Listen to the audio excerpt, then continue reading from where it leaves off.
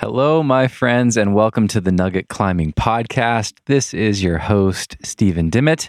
My guest today is Charlie Schreiber. Charlie is back on the show. He's been on twice before, but just in case you have forgotten, Charlie is a professional climbing coach. He's taken day one athletes to become youth and open national champions, 514D sport climbers, and V15 boulderers. This guy has coached many young athletes to become incredible climbers, some of the best climbers in the country. And he's a badass climber himself. Charlie climbed his first V13 last year and quickly went on to send two more. And he's made some major life adjustments since our last conversation. He quit his job. He's now putting all of his time and energy into his own coaching business, Paradigm Climbing. He teamed up with Alex Johnson. They are coaching together with Paradigm. We talked about that.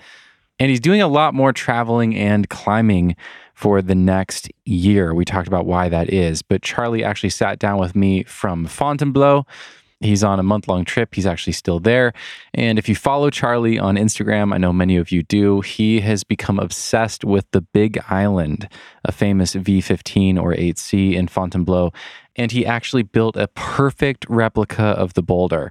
You know, replicas have become more popular, and that might not seem like a big deal to some of you, but this boulder is way more complex to replicate than something like Burden of Dreams. We talked about all the complexity. This involved building volumes, 3D models of the boulder, 3D models of the gym that he built the replica at, building volumes, 3D printing holds to go on the volumes. He ended up making a perfect replica of one of the most famous boulders in the world so he could train on it in the gym. Super fascinating to learn all about that. We talked about that and how he trained on the replica. It was really interesting. I actually took some nuggets away from that part of our conversation and have been using some of his training ideas on my own projects here in Waco Tanks. It was really fascinating. It takes us a while to get to the replica stuff. We talked about plenty of other things before that. I thought it was all great stuff. There's lots of nuggets in there as well. But if you're just interested in hearing about the replica, as always, I make that really easy for you guys. You can just scroll down right there in your podcast app and tap on the timestamp that will take you to whatever part of the episode you want to listen to. I made it really easy to find. So I hope you guys enjoy and find it interesting. And without further ado, here is Charlie Schreiber. Cause no one can do it like we do it, like we do it, like we do it. Cause no one can do it like we do it, like we do it, like we do it. Where in the world are you, Charlie? I'm in Fontainebleau. Fontainebleau. Nice. Fontainebleau. AKA Font, AKA Blow, AKA Fonty. Nice. How long you been there? AKA Sandstone Paradise. Sandstone Paradise. Looks amazing. Yep. I've been here. Wow. I've been here for 9 days. Jeez. How's the trip going so far? Really well. Really well. I've made a bunch of friends. I have already eaten some great French food, climbed a lot of days, and ticked off some really good things. Nice. Really high priority boulders, and made some progress on the Big Island. Hell yeah, dude. Psyched to talk about all of that. That's amazing. Are you coming off another trip, or were you just home for a little while after or before this trip? What are you eating right now? Yeah, I was home for a bit. I'm eating mangoes. Oh, nice. You're really know from our last conversation. That's right. I'm climbing tomorrow, so. Yeah, and make sure you gotta get that perfect poop tomorrow. Oh God, yeah. Yeah, it's been tough here. What step is this in the process? Are you on step 3 out of the 7-step poop process? Remind me. Yeah, hydration is key. Movement throughout the day. Mango, apples, cold brew is already in the fridge. Right. First coffee is ready to go.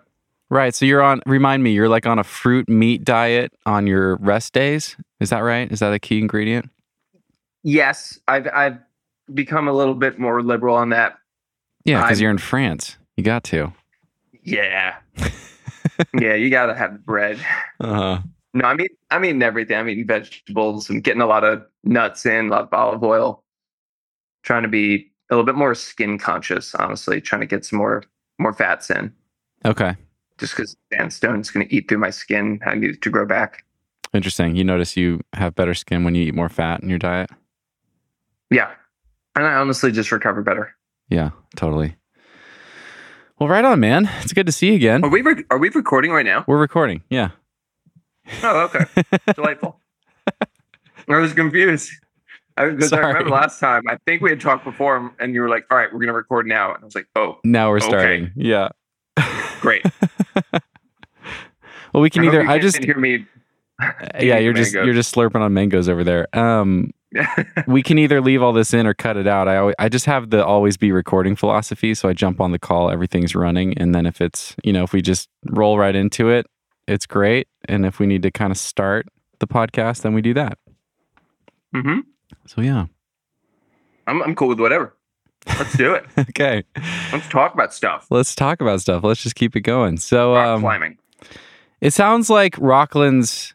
Let's start with this. It sounds like the Rockland's trip was pretty life-changing for you. Like maybe it shifted your philosophy. That's kind of my takeaway from following you on Instagram and seeing some of your reflections on the trip. And it seems like that led into this career shift and this prioritizing all these big trips and stuff like that. So tell me a little bit about that. What was it that you experienced or felt on the Rockland's trip, and what did your reflection of that trip look like? Well, the Rocklands trip really told me that number one was I can't do short trips anymore. I get very stressed out.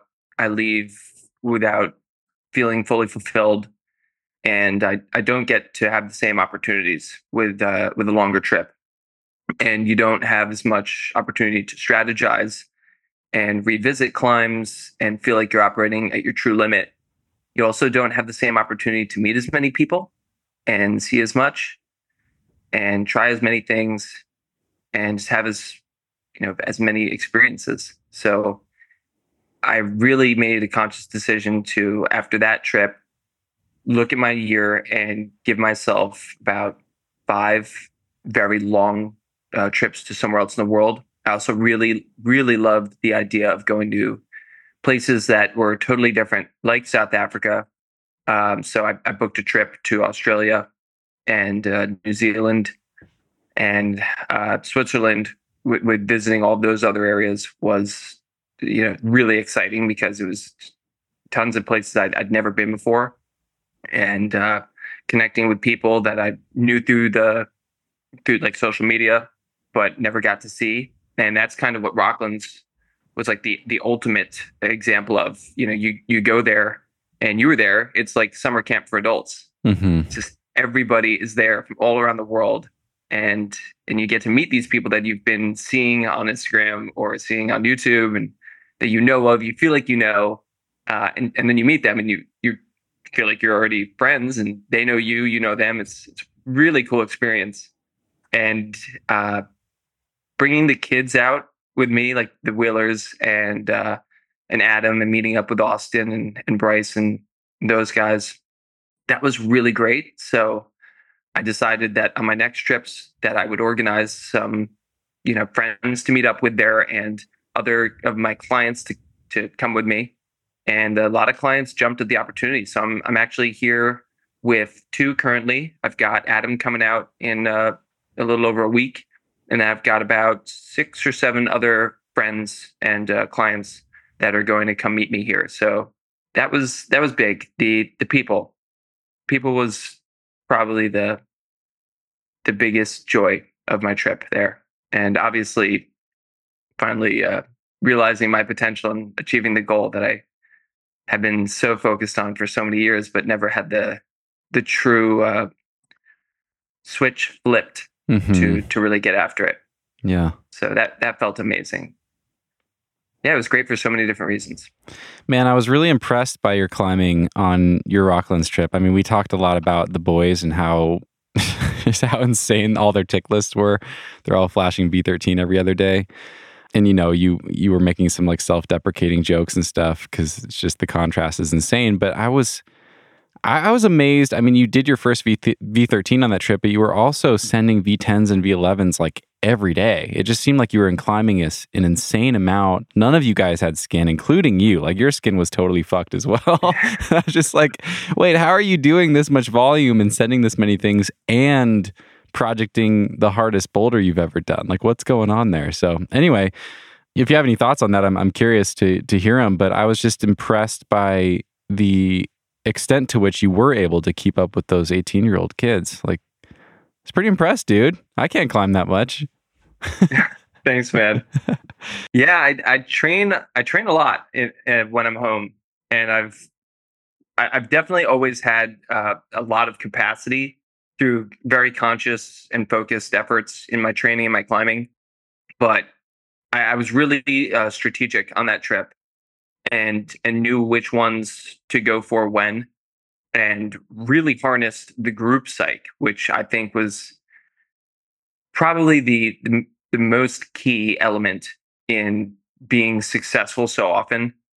You can go out to a boulder. I personally, when I'm by myself, have a really hard time flipping the switch and just going into flow state.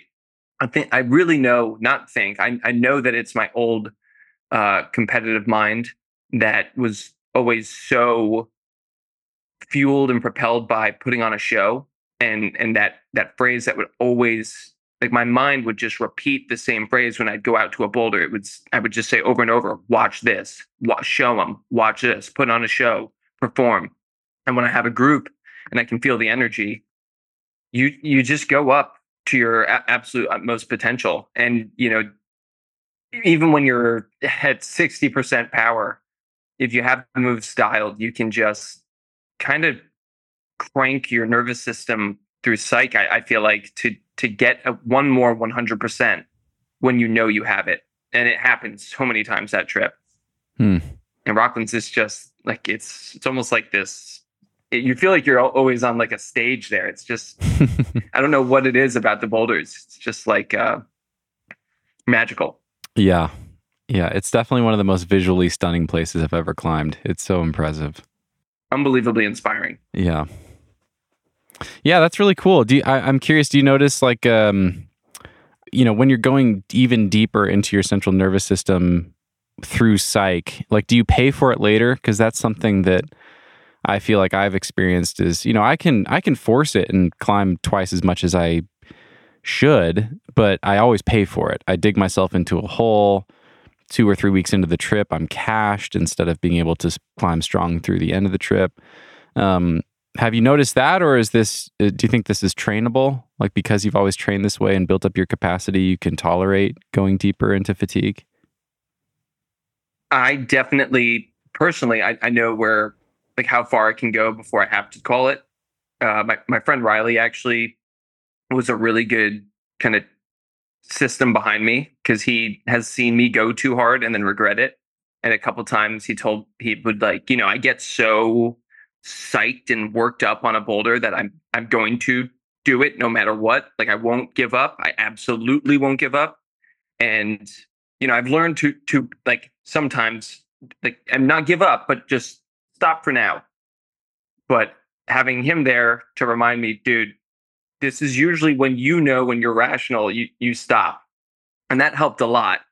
But no, I go until I know that I'm not going to be productive anymore.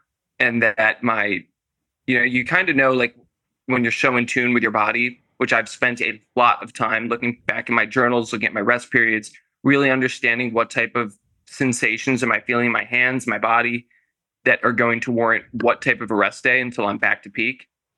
And I know, if I've gone a little too far, I'm just going to need 2 rest days. So there were several times throughout the trip I took 2 rest days, and other times where, I went out and I did 2 boulders that, like at 211s pretty quickly, and then knew, okay, you know what? I want to climb again tomorrow. I gave 10 attempts today. I probably could give another 10 to 15. I'm just going to save those for tomorrow. So I think you just have to go in with real strategy. And then also, when you're resting, rest hard. Like, don't do anything, and really be smart about how you're helping your body heal. Like, when I'm resting, I'm doing everything that you should to get back. And I feel like I recover very quickly on trips. Like, I'm eating a ton of protein. I'm doing a lot of mobility throughout the day, both through my fingers, like getting blood flow all day through them, putting them through the full range of motion, stretching, giving myself a little massage, eating as high nutrition as I can and everything else. It's not even protein. Drinking a ton of water, rushing sleep, trying to get like 10 hours, like just sleeping in, going to sleep early, not drinking alcohol, giving yourself the best chance. Yeah, totally. I'm amazed at how much I sleep here. I've always noticed that in Waco. Like I can sleep 10 hours on average a night, like no problem. It's just crazy. It's just like where is all the sleep going? Spending almost half my life in bed, but you need it when you're out there trying hard every day on steep, powerful things. You need it. Yeah, even if you're sleeping 2 hours more. People do say that, like, oh man, I hate sleep and I want to be awake. But okay, if you lose those 2 hours of sleep, what's the quality of your waking life going to be like?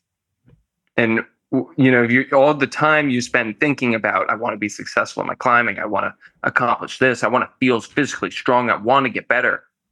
Okay, do you want to keep thinking and worrying about that, or thinking and realizing that with the remaining 14 hours as opposed to 16 hours of worrying and stressing? So I used to stress about that big time.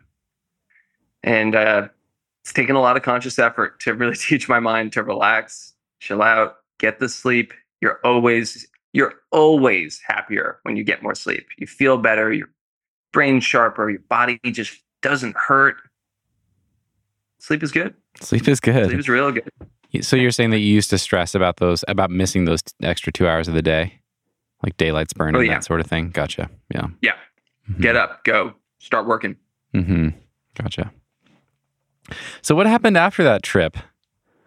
Did you just have an amazing time and immediately go home and quit your job? Like what happened next? Well, I quit my job while I was on the trip. Oh, okay. Yep. And this is working at a gym coaching? Yeah. Okay. Yeah, I was working at Reach Climbing and Fitness. And I just didn't want to be at a gym anymore. I loved what I was doing with Paradigm, and I loved coaching athletes all over the world, and I loved talking to clients all day on my phone and making real differences with people that were highly motivated. And I did have a lot of kids that were highly motivated. There were just so many, just the politics of it all with parents and, needing to please everyone. And you can't say this, you can't really push them to get to the level that they actually want to get to, because it turns out they don't want to do the work for where they went. There was, anyway, just a ton of stuff that I had, I'd paid my dues for 10 years. I loved it, but I was just figuring out there was a better life for me. And so the owner and I talked, and I immediately, when I left, took on Paradigm full time. It had grown to be that size where it could sustain me. And I'm still amazed at how fast this is growing and how much fun I'm having and how fulfilled I feel. And basically, I was in Rocklands and had done the pre-nationals training camp with Alex Johnson. I invited her to be a coach at my camp, and we immediately became really great friends. She's like the female version of me. We have like the same exact humor, and I can love her. see that. Yeah. Yeah. And that kind of brash, no bullshit. Just, oh yeah. Did you see her comments on my story yesterday by chance? Yeah. So on brand. She sent them to me. She's hysterical. Hilarious. No mercy. Yeah. No mercy. Exactly. Everyone else is like, yeah, hell yeah, Steven, like good efforts. You got this. And she's just like, meh. Yeah. She's like, actually though, like, did you try hard? Why didn't you grab the hold? I'm just like, God damn. Okay. All right. Yeah. Oh, you see into my soul. Yeah, she's great. Yeah. And she's so freaking passionate about coaching. And that was honestly the number one thing that I realized when I was working with her. She just, when somebody talks and you can tell that their soul lights up and they just want something for someone else so deeply. and she was just telling me about all of the kids she works with, and like talking about them like they were her kids, like they were her children, like how a parent talks about their kids, and how genuinely psyched she was for this thing she was going to program for them. And the next time they were going to have a session, I was like, oh, you really are me in the coaching sense and like the personality sense. Together, we can do unbelievable things. You need to come on board with Paradigm. We will have so much fun and change the lives of so many people and build something so great. And she was like, dude, down. And so we did it, and it's been freaking awesome. That's so cool. So what is it beyond just having private coaching clients that you work with remotely and help with their climbing goals? Sounds like you're also doing clinics and in-person things. Yeah, a couple of those, like personally, you mean, or both Alex and I, like as a yeah, sure, yeah. How do you split it up? What does Paradigm look like these days? So it's just her and I, and you will either DM one of us through Instagram, or get our number from somebody. But mainly, the people are finding us through Instagram and the website, paradigmclimbing.com. And you go on and you click who you want to work with, and then you set up a call after you either purchase a plan, or it's actually better if you DM us and we just go right to a call. We don't have to pay the fees through Wix, who charges so much. And then we have a conversation, usually between like 25 minutes to sometimes an hour. I mean, we don't have like a strict limit. We get, if you're extra psyched and we just start talking about stuff, like those calls can go. And we take everything that we talk about. We have a great questionnaire that we follow for the interview, and then decide either to work with this person through just a program, basically whatever you tell us your goals are. That's what we're going to create your program for. And then if you'd like to take a step up in your development process and like the rate at which you improve, you can also do coaching with us through video analysis. So you film as many videos of yourself climbing and then send it to us, and we give you a full review of every single video and teach you, what you're doing that could be improved, new techniques. Really use the videos for education, just to teach people about different types of concepts that you might just like never discover in your climbing. It's just things that aren't like out there on the internet, and that you can't really get with a lot of coaches that just don't have as much experience, and they don't know what they don't know. So that's always so much fun to kind of blow people's minds with an entire avenue of technical prowess that they didn't know they could, go down and follow through a learning curve. And then we just work with them through 9-week cycles, no matter what term plan they buy. We every 9 weeks get on the phone, talk about everything, but we're also talking to our clients like 24/7. Yeah, I have a lot of people that text me every day, kind of all day, and I freaking love it because those clients, excel the fastest because they're updating me on everything. Hey, I climbed today, and I went a little too hard, and I've got this type of day tomorrow. What should I do? Oh, thank you for telling me. Sick. Okay, so let's take a little pause. We'll push that day. And that's the part that I love. I absolutely love, because you don't get that with your youth team. You kind of get it, but kids recover so fast, and they sometimes they require some troubleshooting. But adults, you can really hit them with the guardrails and make sure that they stay and get back on track. So it's like addicting. You put somebody back on the right trail, and you see them progress because that someone else comes at you with another problem, and you tell them how to address and fix that. And people are grateful for all these different, aspects. Thanks for the advice. Thanks for helping me last week when I went over a bit. Thanks for the program that was super tailored to my needs. And Alex has been telling me constantly how much she loves this part of the company, because it's something she didn't really have before. Mm-hmm. So you're just solving puzzles all day. That's cool. Solving puzzles, man. Everyone's different. Every situation's different. It is so cool. And I honestly think that I know it's teaching me the most about being a coach and program design and just managing athletes do like 5 times a day. I will have to go onto Google and learn something new in order to better serve an athlete, and then blend that with previous knowledge I know, and troubleshoot something and course correct. So much fun just to like know your brain is constantly evolving and developing. Mm-hmm. Yeah.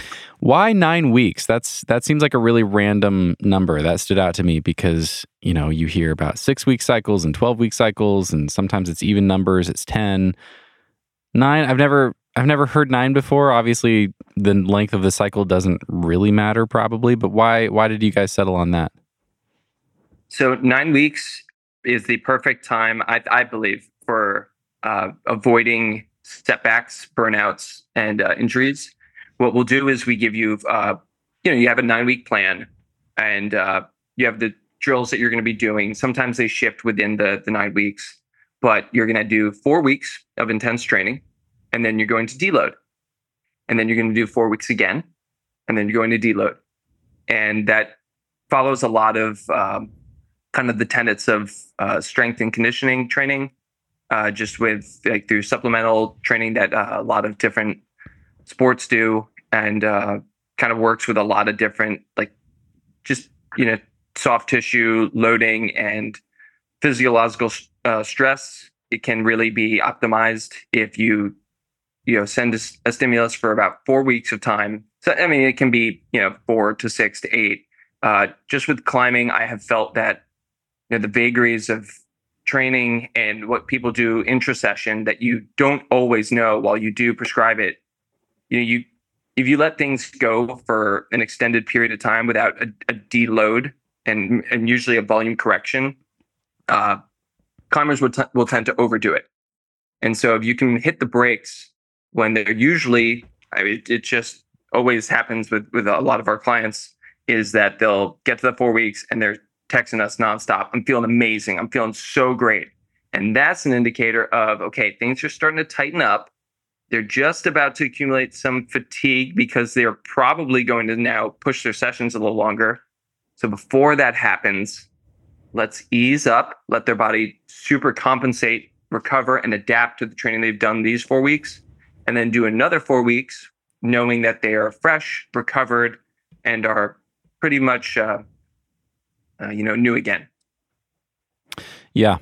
Yeah, that makes sense. That was, that's such a hard lesson to learn for all of us. We're all psyched, and you see your training start to work and you feel amazing. And it's, taking a step back is the last thing that you want to do. But the thing that took me a long time to kind of connect with and really internalize is what you just said. Like, oh, when you're peaking, when you're feeling amazing, you're able to train harder and longer than you ever have before. And you can only do that for so long before the wheels come off. Like you're kind of playing with fire at that point. You're basically able to go deeper into your, connective tissues and your tissue capacity and all those things than you normally can. And that is a really important time to take a time, take a step back and kind of let yourself recover. What does a deload week look like for your athletes? That's reduced volume, slightly reduced intensity. Actually, typically we'll do a day alternating always reduced volume, but alternate between reduced intensity, constant intensity, just so that the body stays neurologically developed and stimulated and is receiving similar loads, so that when they do come back, they feel like they can perform and meet the program's demands. Mm-hmm. And honestly, to keep motivation constant. But yeah, it's a reduction in volume. Mm-hmm. We just, the brain is always faster than the body. I mean, we've all had that day where we come in the gym, we've been doing our training, we've been hitting the boards, whatever we've been doing some campus training, we've been doing a lot of pull-ups. We feel so good. And so we keep going and we keep feeling great. And we smash a project, we smash another project. Our friends are over there and they're working something and we campus it. Oh my God, that felt so good. And we keep going and going and going. And adrenaline's pumping. We're super wired. The neurological developments have now set in from the training that we've done these last, let's say it's on our program, 4 weeks, but the physiological developments are lagging. So the body is being pushed really hard, moving really fast, but and that's the brain controlling it to do so. But the mechanical structures in our body and our muscles and our tendons, it hasn't changed nearly as much, percentage gain wise as the neurons have. So our body is being pushed beyond what it can handle. And then we, inevitably we have that mega day. We felt great. And then boom, 2 week period where we suck. We feel wrecked that next time we go in the gym. We don't know why. We were just feeling great. Oh, why does this always happen? I start to get great. And then boom, I take a massive step back. So if that's ever happened to you, or that's happening to you, cyclically, or it's been a perpetual problem throughout your climbing career, you should consider this and kind of get ahead of it before it happens. Recognize those days and stop. Yeah, that's great. This is kind of a question it's really hard to do. It's really hard to do. Really hard. Yeah. Especially when none of us ever have enough time, right? Like you're looking at I'm trying to do a similar approach here in Waco, but you can't help but look at the calendar and be like, man, if I take an easy week, that's a week lost that I can't get back. And the weather's getting warmer and time's ticking and I've got all these projects and I'm, it's really hard to do. This is a question. You gotta be real though. That's the thing. It's emotions, man. Yeah. You got to look down the line. I always try to look back at my trip while I'm in my trip and say, like currently example is I've got the Big Island I want to do. Of course, we'll talk about that. But I also have 2 or 3 other boulders that are AP plus, so V13, V14, that I really want to do. And I know that if I keep having these days where I go after, 10s, 11s, and 12s that I know I can do, I'm not going to have the energy or the time to really take these bigger ones that mean the most to me down. So if I look at the calendar and I'm like, oh man, and for the next 4 days, it looks like it's raining. I climbed yesterday and then I'm pretty wrecked. Tomorrow is a rest day. And then the next day is the only day it's not raining. Okay, maybe I'll go out and climb. Really, I'm going to feel barely recovered. I'm not going to have enough to push my absolute limit. And then, come 2 days after that, maybe I'll be recovered, but probably not. It's probably better to wait, do maybe a light, easy boulder outside on that day when it's nice and bright, take those extra 2 rest days, and then feel amazing to maybe take down one of those 8Bs on that 5th day. Mm-hmm.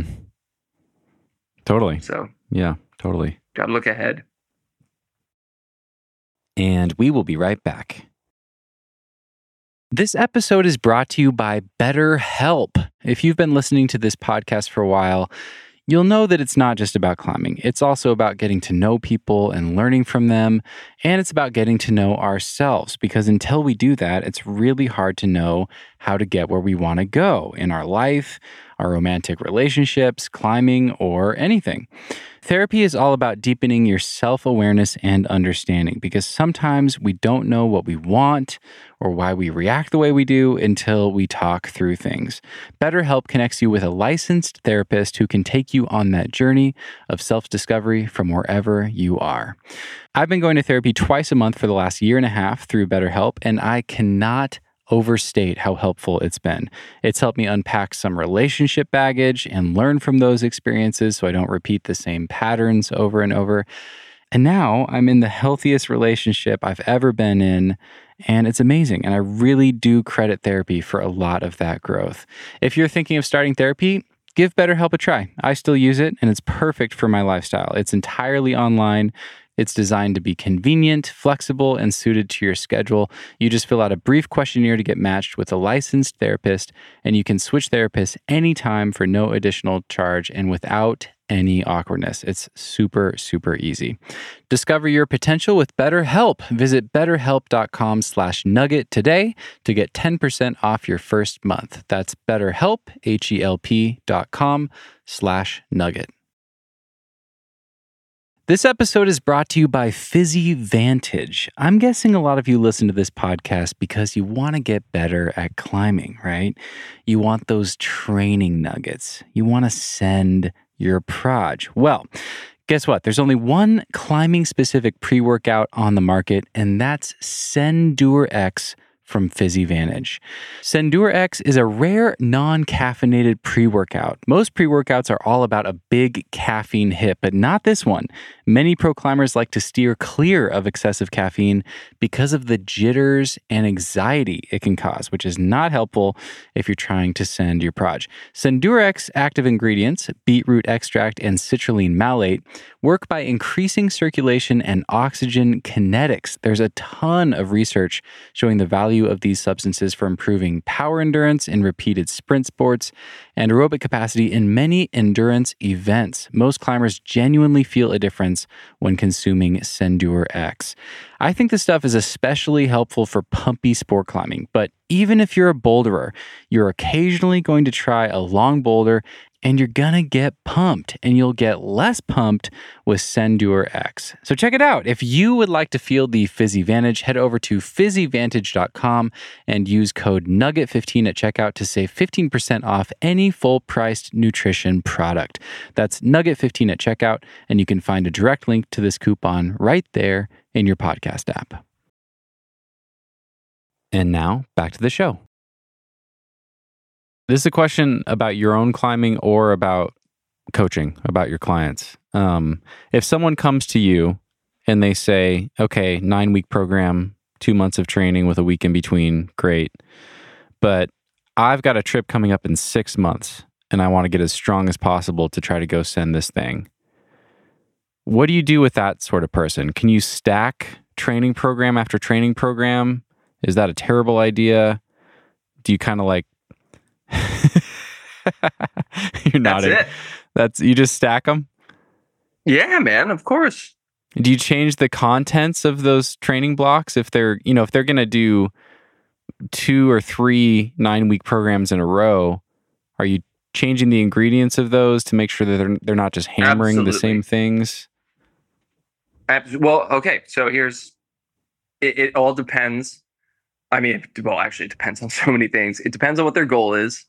Are we going to be building a long-term, are we trying to build a big old well of baseline endurance or a base capacity for maybe a big sport trip or like a long sport route? Or are we trying to do a really hard boulder? Are we trying to do several hard boulders? Are we trying to do several hard boulders on a trip?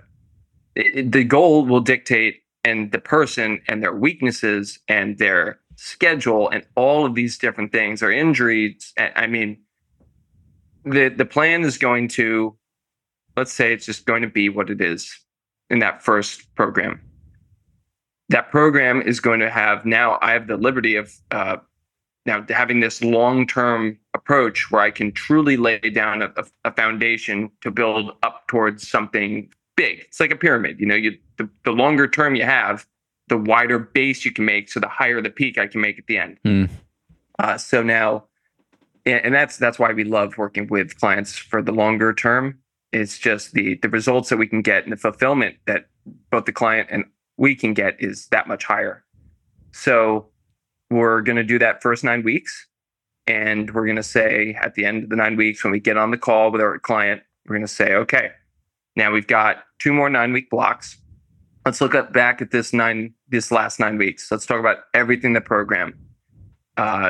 Let's talk about the components of it, what worked, what didn't work. These next 2 programs need to learn from this last one. So we need to know, okay, it's always an experiment. Training is always an experiment. Nobody knows the best way to train going forward for any individual person. They don't even know what their life's going to look like. what problems may occur, what they thought has worked in the past might stop. So now, okay, what worked, what didn't work, what do we need to modify and change logistically, within the skills themselves? Where's the progression on all of these strength training elements? Were they working? Were they not? And why? Tell me about everything. Okay, cool. Now, you said limit bouldering was great, and you got a lot better at limit bouldering. Sweet. Am I going to change that? No. If it's not broken, don't fix it. That worked. It's probably going to keep working. Let's maybe, though, depending on their motivation, maybe we can make it a little more specific. So if I had said, which I rarely do, just get on the boards and pick specific, whatever types of boulders you want, just make sure they're at limit. I usually give some, guidelines. More guidelines based on what their weaknesses are or the goals or what else is in the program, so that everything is hit in the correct amount of volume. And then we'll make the changes from program to program so that, number one, adherence is the best that it can possibly be. Nobody wants to do the same exact plan again. And even if, everything worked, everything was great, and the person says, that program was great, I'd love to do it again. Maybe the best would be to give them another plan, but I've had this happen. And usually you give them the same plan, or you'll say, okay, cool. I'm just going to change the supplementals to be the next level of progression so that your muscles continue to develop. All of your climbing training can look the same if it's been working great. But that person usually thinks they're more motivated to do the same thing for another 2 months than they actually are, and adherence drops. So I will usually have the conversation with that person and say, I hear you, but I can give you things that are very similar, that will be a little bit of a progression from the skills that you've been using and the strengths that you've been using. And I think it'll be a lot more interesting and will keep you more motivated, because ultimately adherence is key. Yep. And then we just do that again for the next cycle and make sure that obviously when they get to the end of the 6 months that we taper and that they hit a very high peak come their performance period. Nice. Yeah. And then adopting this to your lifestyle over the last 6 months since we were in Rocklands, you've gone on several trips since then, or you went to Magic Wood, had a great trip. Now you're in Font. Did you go anywhere else in between? No. Okay. No. But that's still a lot of outdoor climbing and projecting with not that much time in between those trips. What did your own preparation and training look like in between those? Like when you got back from Rocklands? Because I don't know, I had a different experience. I got a sinus infection that totally laid me out, but I was wrecked after that trip for like a month, and it took me a lot longer to be able to ramp up to even trying hard again and doing any sort of training than I expected. Are you able to jump right back into a training block after a trip? What does that look like for you? Well, I usually end the trips in a way that I know that if I go home, I can start training again within about, honestly, like 3 days. I don't, honestly, my coach Martin saw me end my Rocklands trip with like very high volume, and I definitely came back pretty wrecked. That one I needed about a week to no climbing to feel good again. And so in Switzerland, he had told me when I came back from Rocklands, he was like, man, it's not your last day.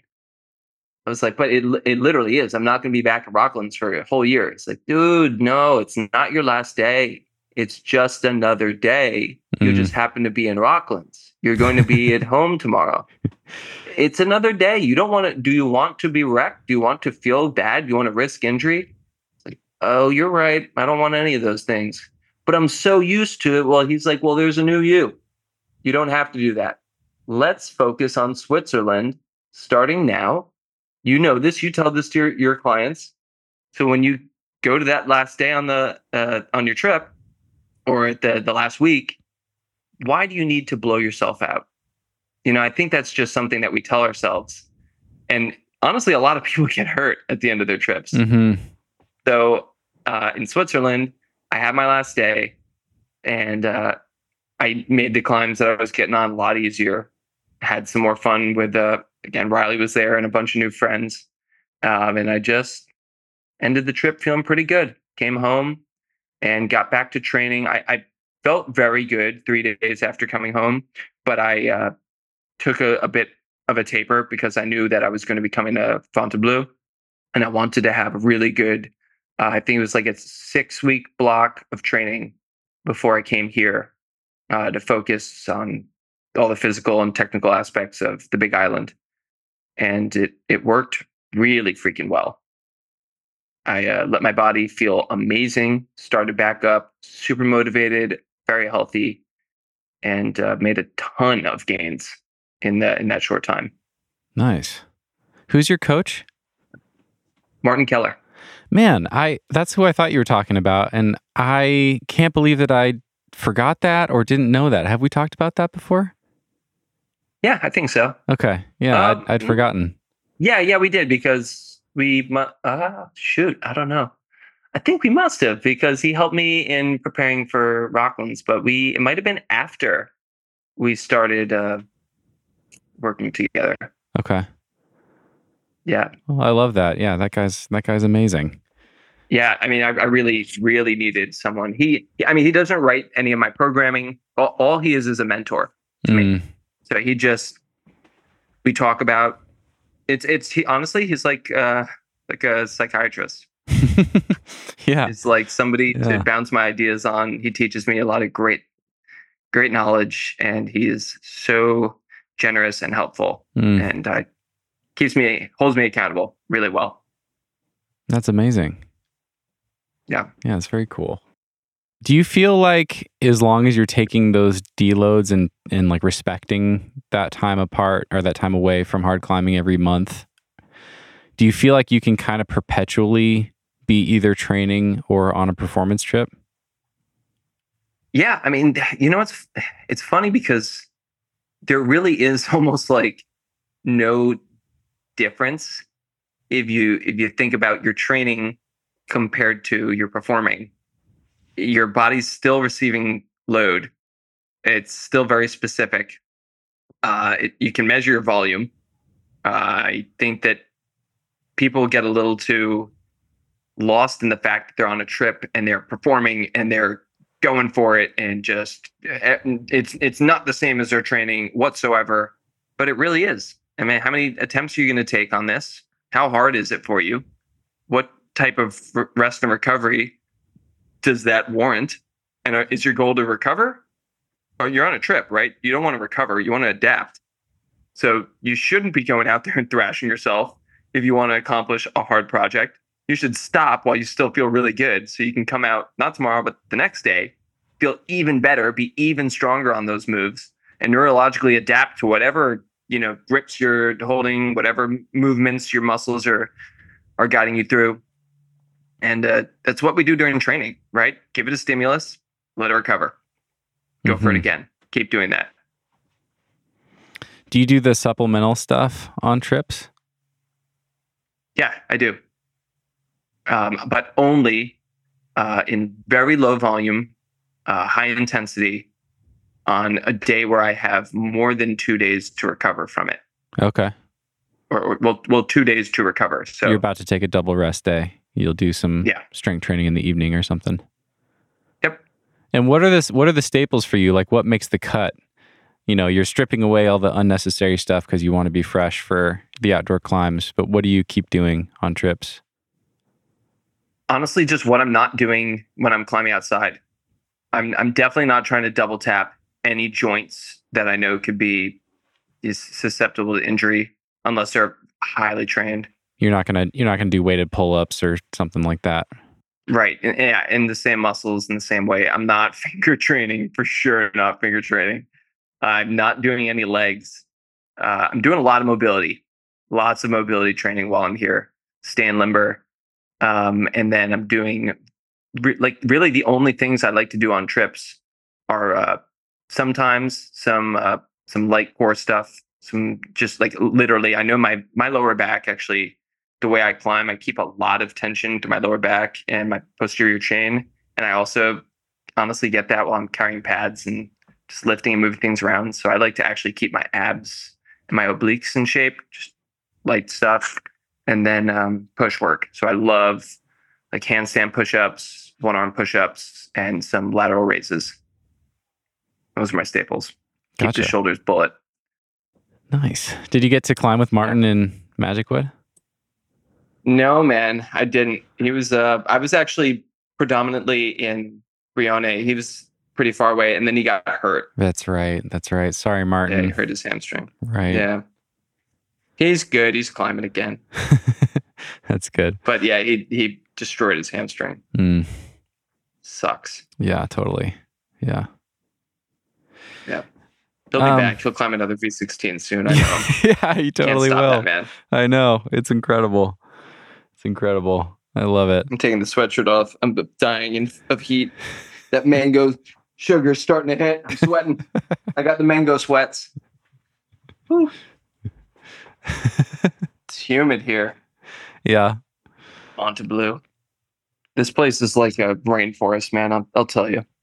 That's why It's unbelievable. That's kind of why I haven't been. I'm just I know I need to go, and I will go eventually, but man, now that I've been able to live in a van and travel for the last few years, I feel so spoiled by the desert. I just never want to leave the desert. I love dry climates, and Yeah. I kind of freak out in the rain. I just like my skin just melts like a wax candle. I can't hold on to anything. I'm just, oh man, it's rough. I do not do well in humid conditions. Yeah, it's very different. You got to be ready for the rain. Do you get crisp days? Like, do you get days with legitimately good yeah. conditions? Okay. Oh my God, we had one a couple days ago, and it was like it felt like I had suction cups on my hands because I have like pretty moist skin. And so when it was cold here in the sandstone, it's just like slap and stay. But that's also dangerous because when you don't stay, it's just like a little too steep of an angle. You slap and slide and leave all of your skin on the rock. And that happened on Karma. And that's why I'm not going back to Karma till the end of the trip. Maybe. I may win again. I have never been to that boulder with good skin. Ever. Every time I go, I'm just too thin. And I know I'm like, oh, this is pushing it. But I feel so much stronger. And every time I progress, but just not enough. I'm starting to slide on the right hand. You can't have that. So let's freaking Karma. Freaking Karma. I mean, it's such a famous boulder, though. Yeah, I know. Yeah, maybe rest up some skin It's at the end of the trip obligatory. and prioritize that one at the end. Yeah, definitely. Nice. I would like to try to do that one someday. Very classic. Yeah, it's I've never tried anything like it. It's just such a small little margin of error. You got to get the details of your hand perfectly. The way your foot has to turn and press. Oh, it's so cool. 2 moves. That's it. Yeah. How does one train for something like that? Can you train for Karma, or do you just have to build a bunch of other skills and show up and put some time into it? You absolutely can train for Karma. The angles are pretty. No, I don't. Actually, the angles are really hard. You could set up a big volume, slap. Yeah. I mean, you can make a replica. I made a replica of the Big Island. You can make a replica of Karma. Yeah. Way less holds. Yeah. Way less crazy feature. Yeah.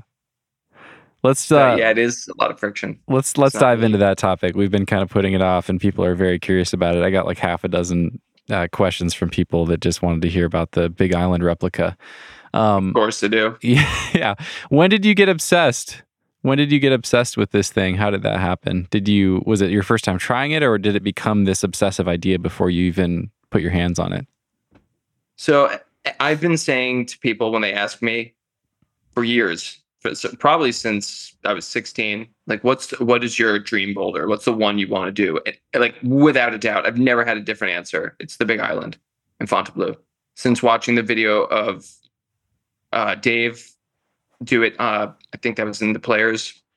That was like mesmerizing. I mean, I've been a huge Dave Graham fan my whole climbing career, And does he it top was out and just like, say, "I'm the master of my own world"? master of my own world. I control my own life.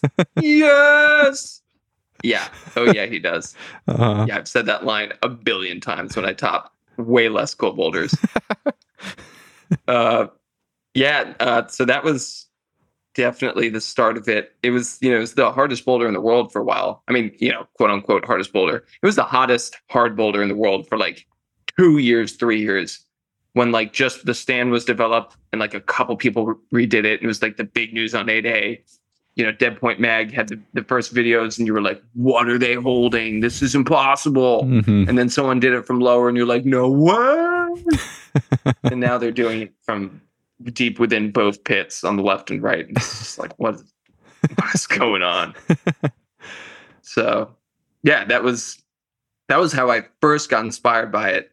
And then I was just thinking about the fact that I had finally done my goal of V13, and I was trying to find inspiration for a 14, and I found Tomba, which I really wanted to do when I was in Switzerland, and I got a session on Tomba and felt so good on it. I did all of the moves except for one of them, and I was unbelievably excited to go back. But every single time for like the last 3 weeks of my trip, when I wanted to go back, it would be raining there, and it would just never be good in Val Bavona. And it was just super disappointing. So I had to walk away from that trip, not even having a second session on it. And then, we just got horrible, horrible weather that trip. It was ridiculous. And so I came home, and I had booked the trip to Font already. And I was really, thinking about what is the 14? What's the next logical step? Like last time I was here, I had these two V13s as the top on my list. And I was talking to my wife, and she was like, "Well, what's that boulder that you always say you want to do there?" I was like, "The Big Island," but I don't, you know what? I do think I can do it. And I was like, this is my last year really my wife and I want to start a family next year. So I'm getting all my traveling out this year so that we can, I want to be the ultimate dad. I want to be there for her whole pregnancy. I want to do everything. I want to never miss a day of the kid's life. Not like a crazy dad, but what I mean. I Yeah. really want to be a dad. And That's so awesome. This is like my last year to go for it, truly, like obsessively, and do it like a professional would, go out and siege the boulder. So I realized this was my chance. And so I have this great opportunity. I'm not working a job. And I just started thinking, okay, if I'm going to do it, I got to do it real, because it's 2 grades above what is currently taking me multiple sessions. Mm-hmm. So I've really got to go for it if I want to bring this thing down to a level where I could do it on a 1-month trip. And so that was the start of it. We'll circle back in a second, but I think that kind of answers a question that I had when you were saying that you were on your, Rocklands trip and already quit your job and were already booking the next 5 trips that you wanted to go on. I was wondering, how was your wife okay with this? What was that conversation like? Did it take convincing? Is there compromise going on there? Because I remember in our first episode, you talked about your honeymoon, how amazing and special it was. She's not a climber. She's just there supporting, and it was incredible. But yeah, looking at your life, over the last 6 months and going into the future with all these trips planned, I was just thinking, like, how's that working? How are you spending so much time apart? But this kind of answers that. It seems like you pitched like, this is my last great opportunity to do this, and then I'm all in on having kids. Yeah. Yeah, she knows that when I come back, I'm back. I'm not going away again. We've been together for 9, very soon going on 10 years. And I mean, she's my best friend. We love each other more than anything else in the world. We fully trust each other. We're going to spend the rest of our lives together. Like we're going to literally be with each other for the next, I hope, 100 years. So let's go. I think a couple months apart is okay now, especially because we're still talking to each other every day. But yeah, I definitely still, it was a conversation. It was a couple of conversations. Yeah. I mean, luckily she's an accountant and she's a CPA at a pretty busy firm, and she's an auditor, and she's in busy season now. So when I'm home, she's usually up and out by like 5:30 to the office, and then comes home some nights at like midnight. Damn. So wow. yeah, she's just working. So I'm like, what interaction am I truly missing here? And that's all the time. She's working the weekends. So yeah, I mean, it's a pretty low impact period to leave. Nice. That definitely helped. Yeah. Yeah, right on. So is this the recon trip, or did you already go on your recon trip and get back from it? Yeah, I already went.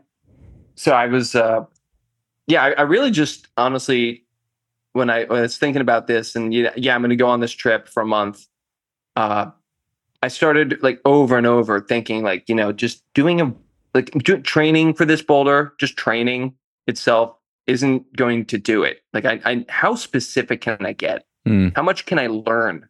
Also, like I want to be obsessive about this because I've never done this. I've never gotten all in on one boulder and really seen how much can I glean out of one experience for future experiences for my clients, for just being a better coach, better climber.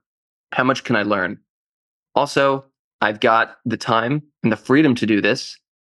Like, how cool of an experience is this going to be to really go all in, kind of like let my life consume this one thing? You hear stories about people that just get an idea in their head and they run with it and they make something amazing that they'll remember forever, that maybe even redirects the course of their life.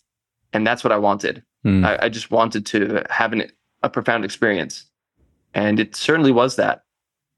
And so I was, had been talking to Emil because we had other boulders in other parts of the world that we were working like at the same time. And he had done some things I want to do in Switzerland. So we were communicating, and he told me that he was going to be there at the end of December.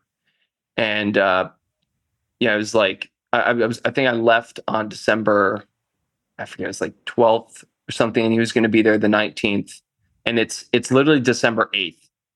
And I don't have a flight booked. I'm like, you know what? I could go there, meet Emil.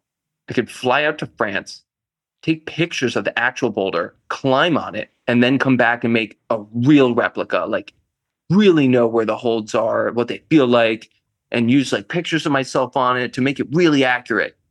And so I went, and as I'm going there, and I'm coaching this girl, Amelie Shea, and her dad, Mark, is like the most interesting person I've ever met in my life. If you go on markshea.com, he has a scrolling bar that's like, hi, and it's just, it doesn't stop scrolling. And it is just a new thing every single time. I'm a professional. I'm like it's just mind boggling who this man is. And so fittingly, he's like, yeah, I actually have 2 3D printers in my house. I have all the software. I have, so here's how you're going to do this. Because I write movies and we then like replicate images for the movies. It's like, oh my God. And he orchestrated everything. Is he a climber? No, he's not a climber. His daughter is. Yeah. I coach his daughter. Yeah. Fascinating. And he just started sending me like really small at first, like, so you're going to want to get pictures of all the holds. Okay, cool. Now you're going to need to make markers on the rocks so we know the distances. Okay, now I need 4K video of the rock so we understand 3-dimensional space. Okay, now get your 3D scan that you were going to do. Okay, now get the 3D scan and do it pointing out at the natural world so we can then replicate the entire surrounding space in the gym so we understand what the boulder's true dimensions in space are. It was just like over and over every day I was there. I'm climbing on it, and then I'd have like 2 hours of homework to take pictures and videos. And every time he sent me something new, I'd kind of be like, oh my God. But at the same time, I'd be like, oh, sick. This is crazy. Okay, I can do that. Yeah. Word. Yeah. And it never stopped being that, man. I'm like, all right, cool. I got all these pictures. Now what, Mark? He's like, all right, so now we're going to do this. I was like, whoa, that's so legit. Okay. I just felt like I was faking it the whole time, and just doing stuff on the most, like a way more professional level than I thought we were going to do it. And it's still can't believe. I mean, John and Mark put in over 100 hours. They both have full-time jobs. They were just in it as a passion project to make this thing become a reality. Like, yeah, for me, but for the climbing community.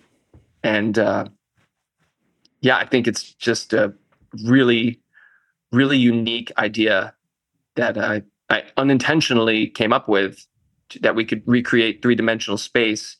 And now our goal is to make this a company and offer this service to different gyms throughout the world, and then make contacts with local ambassadors of areas, like almost like on 27 Crags or Mountain Project, here you have a local moderator of an area when people like go to add problems, and just ask these people, like give them materials on how to take the best pictures and videos, and then when we get an order, we can let the moderator know. They send us the images and videos and scans, and then we crank it out in the volume shop and send it to them, have the gym give them instructions, and we can send you whatever boulder you want wherever in the world. That's so crazy, man. I mean, what do you need to be able to build something like the Big Island? For people listening, I mean, we've probably all seen the Burden of Dreams replica.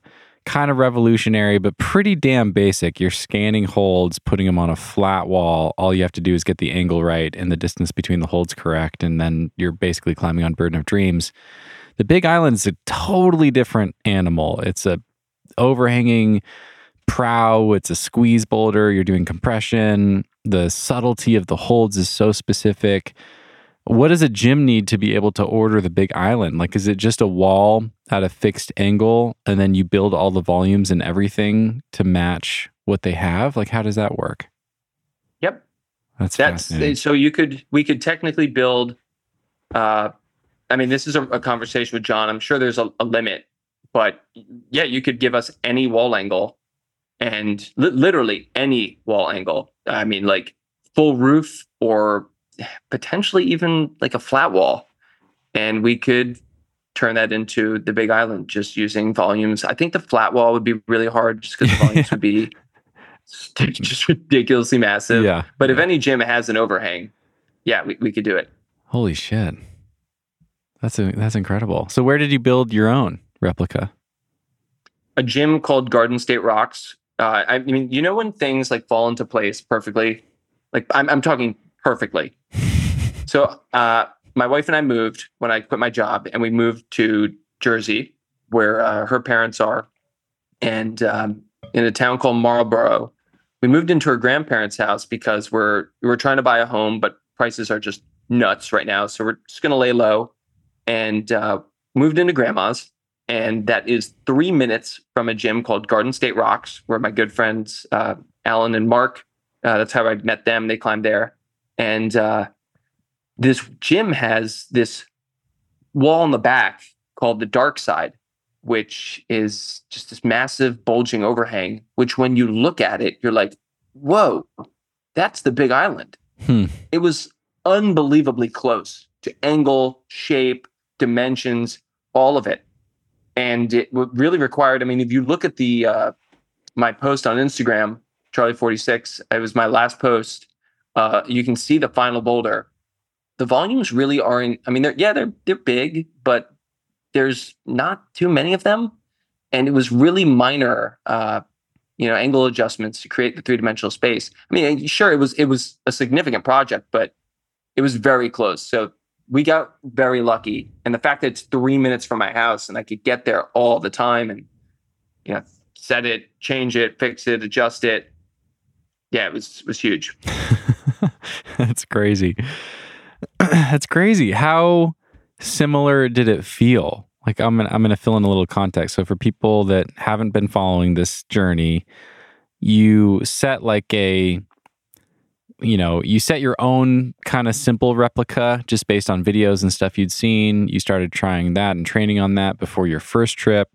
You go out, you actually try the Big Island, and you're like, oh wow, it's actually quite a bit different than the replica. Lots of subtlety and things are missing.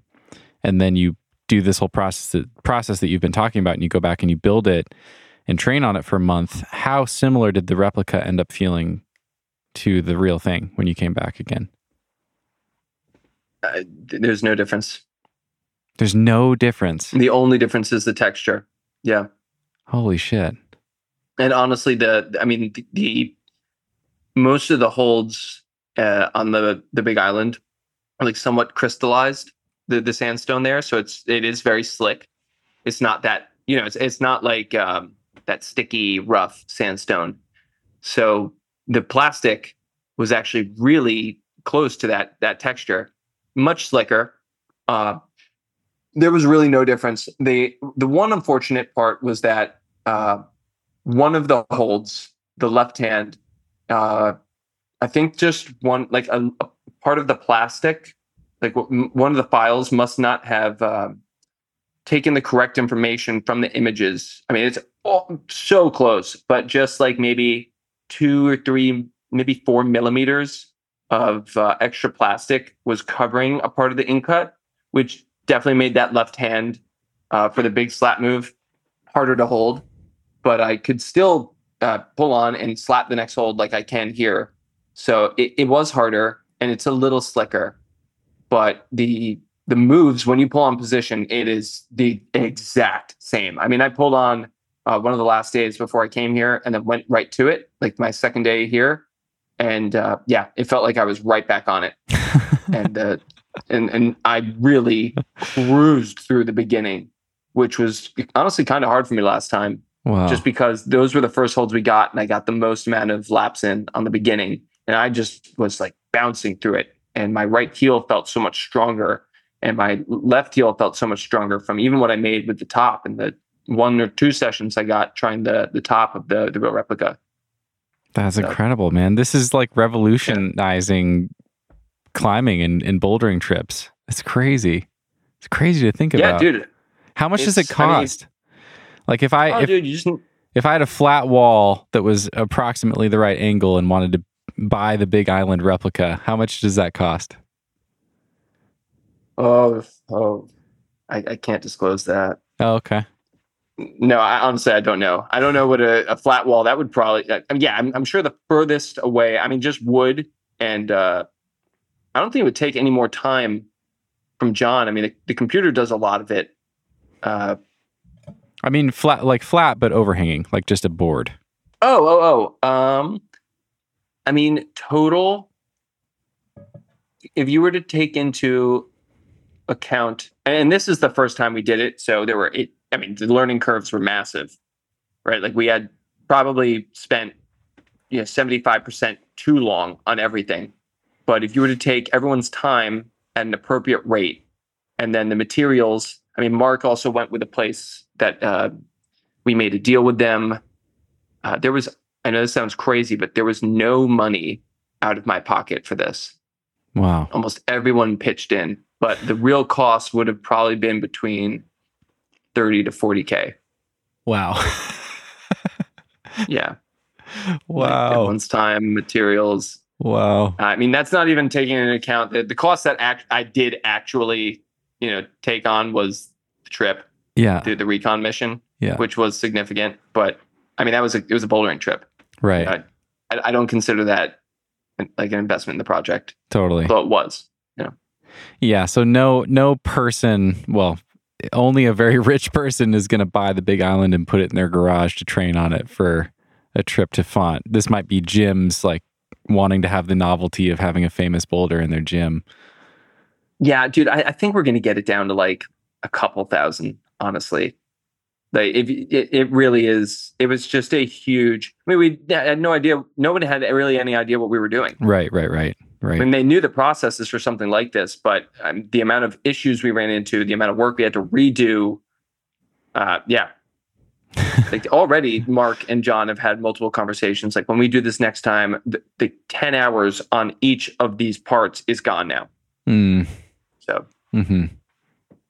That's crazy. Yeah. So how did you train on it? You had a month with the actual replica to prep for this trip that you're on now. Sounds like the whole boulder wasn't ready the whole time. Right. Did it look different than just projecting? Yeah, it was. Well, I mean, you could consider it depending on how you project. But when I went on the first trip, one of my goals was to determine. I also took this as a big opportunity to learn, and I've already used this with a couple of my clients. What I did was I went there and I figured out what are the moves that are of. I ranked them in a couple ways. Highest priority, the things that I need the most attention on, based on complexity, intensity, whatever. Now, which are the ones that are the most energy demanding, mainly in my fingers? And then what are the most skill based elements of the boulder? So really three different departments. And so I created sets and reps, almost like just like training for you were doing curls, and that was like a workout you needed. So I would do the big bump move, and then I would either stick it or not, but then I would pull into the position because that was the hardest position for me to hold with my left hand low and my right hand on sloper. I'd hold it and squeeze as hard as I could to recruit as many muscle fibers as I could for 5 seconds, come off, rest for an interval of 3 minutes. I would then do the same move until I felt that those were kind of powering out because that was my highest priority. I would do the same on my next priority move, which was the move right after that to go up left. And that was majority in my left hamstring and my left calf for that heel hook, frog position, and then holding that right hand. So I would work it based on priority and kind of limit the amount of attempts I would do there because they were the most physically demanding, so that I could then work the lower priority moves, but that had a very low physical demand, so that I could get the most amount of movements in and the most skill work without really fatiguing myself, so that in 2 days, because I wanted to have high frequency, I wouldn't be able to be highly productive in the next session. And I would still, though, switch the load. I would go to lower priority movements, but more skill based, and run them for more laps versus loading the intensity. And I would just alternate that session to session. You're alternating the highest priority, highest load moves with the more skill-based moves and alternating between those two sessions? Mm-hmm. Like trying to get flow in the easier sequences. Like trying to link and focus on the skill elements and do that for a good amount of time. And then also try to get mastery and more recruitment, more strength-based on the high physical moves, because I was pretty lucky that the high physically demanding were also the highest priority.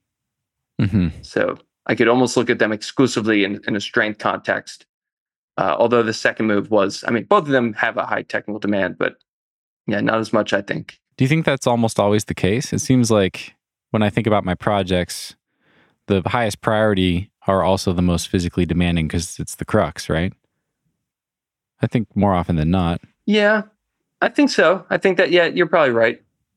I just know that personally, when I've worked those moves too often, like too much in a session, that I usually see diminishing returns pretty quickly. When instead, if I give them 5, I was honestly, I was only doing the moves 5 times maximum. Yeah. Like recruiting for 5 reps. I kind of saw like a linear progression, felt better and better and better, or like stayed at peak. And then if I kept going, I usually wouldn't be able to feel as productive on the other move, which still utilized that grip. So I really I knew I had to be careful if I was going to be as effective as possible. Yeah. Man, Give me 1 second. I'm getting a call from Oren. He's here. Sure. He's this poor kid's stuck at the airport, I think. Okay. Give me 1 sec. Hey, buddy. Hey, I'm so sorry. I know you're in the podcast, but I am outside the door. Oh, you're out. You're here at the Airbnb? Yeah, I just pulled up to the Airbnb. Okay. All right. I was like, this is probably okay to interrupt him for. All good. All right. I'm going to quickly come down and grab you. And all right. Good. All right. All right. All right. Bye. I'm sorry. I'm sorry. I'm sorry. I got to grab this kid. Go do it. Can I? It'll take me 2 minutes. Yeah, go do it. Sorry. And we will be right back. This episode is brought to you by Chalk Cartel. I have tried a lot of different chalk in my 16 plus years of climbing, and this is my favorite. I love the texture. It's got the perfect amount of grit, and it stays on my hands longer than other chalks. It just does. It's amazing. And if you're trying a long boulder problem or a pumpy sport climb or trad climb, not having to stop and chalk up as often can make all the difference. Head over to chalkcartel.com to check out their shop. They've got chalk available in all sizes. They've got quarters, half kilos, kilos. You can even buy a sample pack for $3. I call that the dime bag if you want to try it out before filling your chalk bucket. And they also do subscriptions. If you are already hooked, like I am, you can have amazing chalk automatically sent to your house every month or every 2 months or every 3 months. All of their packaging is eco-friendly, so keeping your chalk bag full has never been easier or lower impact. Again, that's chalkcartel.com. Use code NUGGET at checkout for 20% off your next purchase and get ready to join the cartel. Chalk Cartel. Great chalk, no bullshit. This episode is brought to you by Crimped. If you are psyched to level up your climbing in 2024, check out the Crimped app. This is the most useful app I've seen when it comes to self-coached training for rock climbing. Crimped has dozens of workouts that focus on all the different facets of climbing performance and training, strength, endurance, power, flexibility, you name it. You can find workouts for whatever you want to train, and they have been carefully crafted by world-class climbers and coaches. I did a really fun collaboration with Crimped last year, and one of their featured playlists is a selection of workouts that I made for those of you who prefer to train on real rock. Emil Abrahamson also has a playlist to help you guys address common skill and strength gaps on the journey from V0 to V15.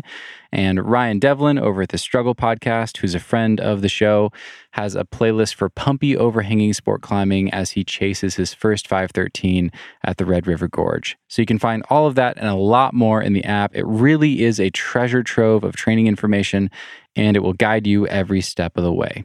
So check out Crimped. You can learn more and download the app by going to crimped.com. That's CRIMPD.com to get started and download the Crimped app for free. And now, back to the show. Oren's here, and those are the wrong years. Poor guy, the airport, whoever lost his bags. Oh no. Or his bag. Oh, so he has man. he has the clothes on his back and no climbing shoes or gear. Damn. He goes, that's Matt's. So if you want, the Fran Prix is down the street. Okay. Yeah. Or actually, you can just have one of my bananas. They're in there. Yeah. But if you want, the Fran Prix is down the street. Yeah. Dude, I'm like 36 hours no sleep. Yeah, I know. I've been there, brother. I've been 48. Oh, I believe that. It's rough. You're alive. I am. Yep. Eat a banana. Be good. All right. Okay. All right, we're in this.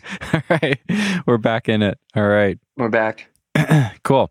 I'm going to say some of that back to you because I think that's a really cool idea, and I might try this on Diaphanous actually because I'm not anywhere near sending it. You know, like I think this is really smart, and I think the thing that keeps a lot of us from being this smart with our projecting and treating it like training is getting ahead of ourselves and thinking that we want to send, you know, but if we're not even close, this is a really smart way to spend our time. So you split up your moves, you thought about all the moves on the Big Island, and you wrote them down as far as what are the highest priority, meaning like the most important to get stronger at and learn, and what are the most physically demanding. Those happen to be the same moves. And then what are the more skill-based, easier, less intensive moves.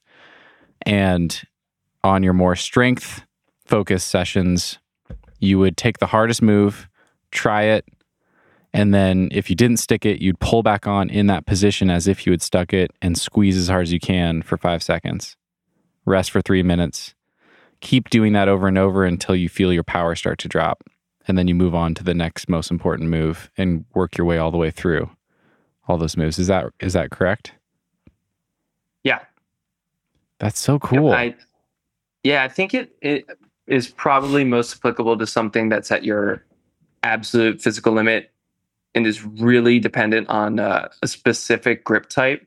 That was what I really felt about the Big Island, was that the hold that I am having trouble with, both with my foot and my hand, are a grip that I obviously like never train. It's so specific.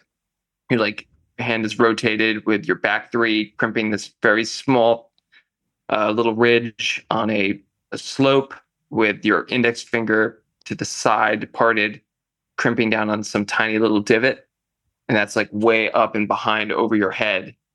And your heel's doing a lot as you go for that move.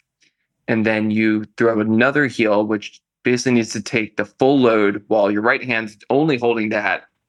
And you're releasing that left hand to travel a really far distance to a crimp, which is kind of crappy. So it was a lot of force through the left leg that I would do the same thing. I'd put that heel on. I wouldn't let go, but I would squeeze as hard as I could. And over time, I felt that, like on the replica I made, if I let go of my left hand at first, I would just come right off. I'd slap the hold and drop, just like on the Big Island. And before I came out here, like my last couple sessions, I was able to put the heel on, squeeze, and then reach. And when I would hit the next hold, I could actually stop for a second. I actually never stuck it, but it was just like a light year ahead of where I started. Yeah. I just wanted to ensure progression, not just throw myself at it, think about what can I do better. I wanted to know for a fact that I was going to be stronger. Totally.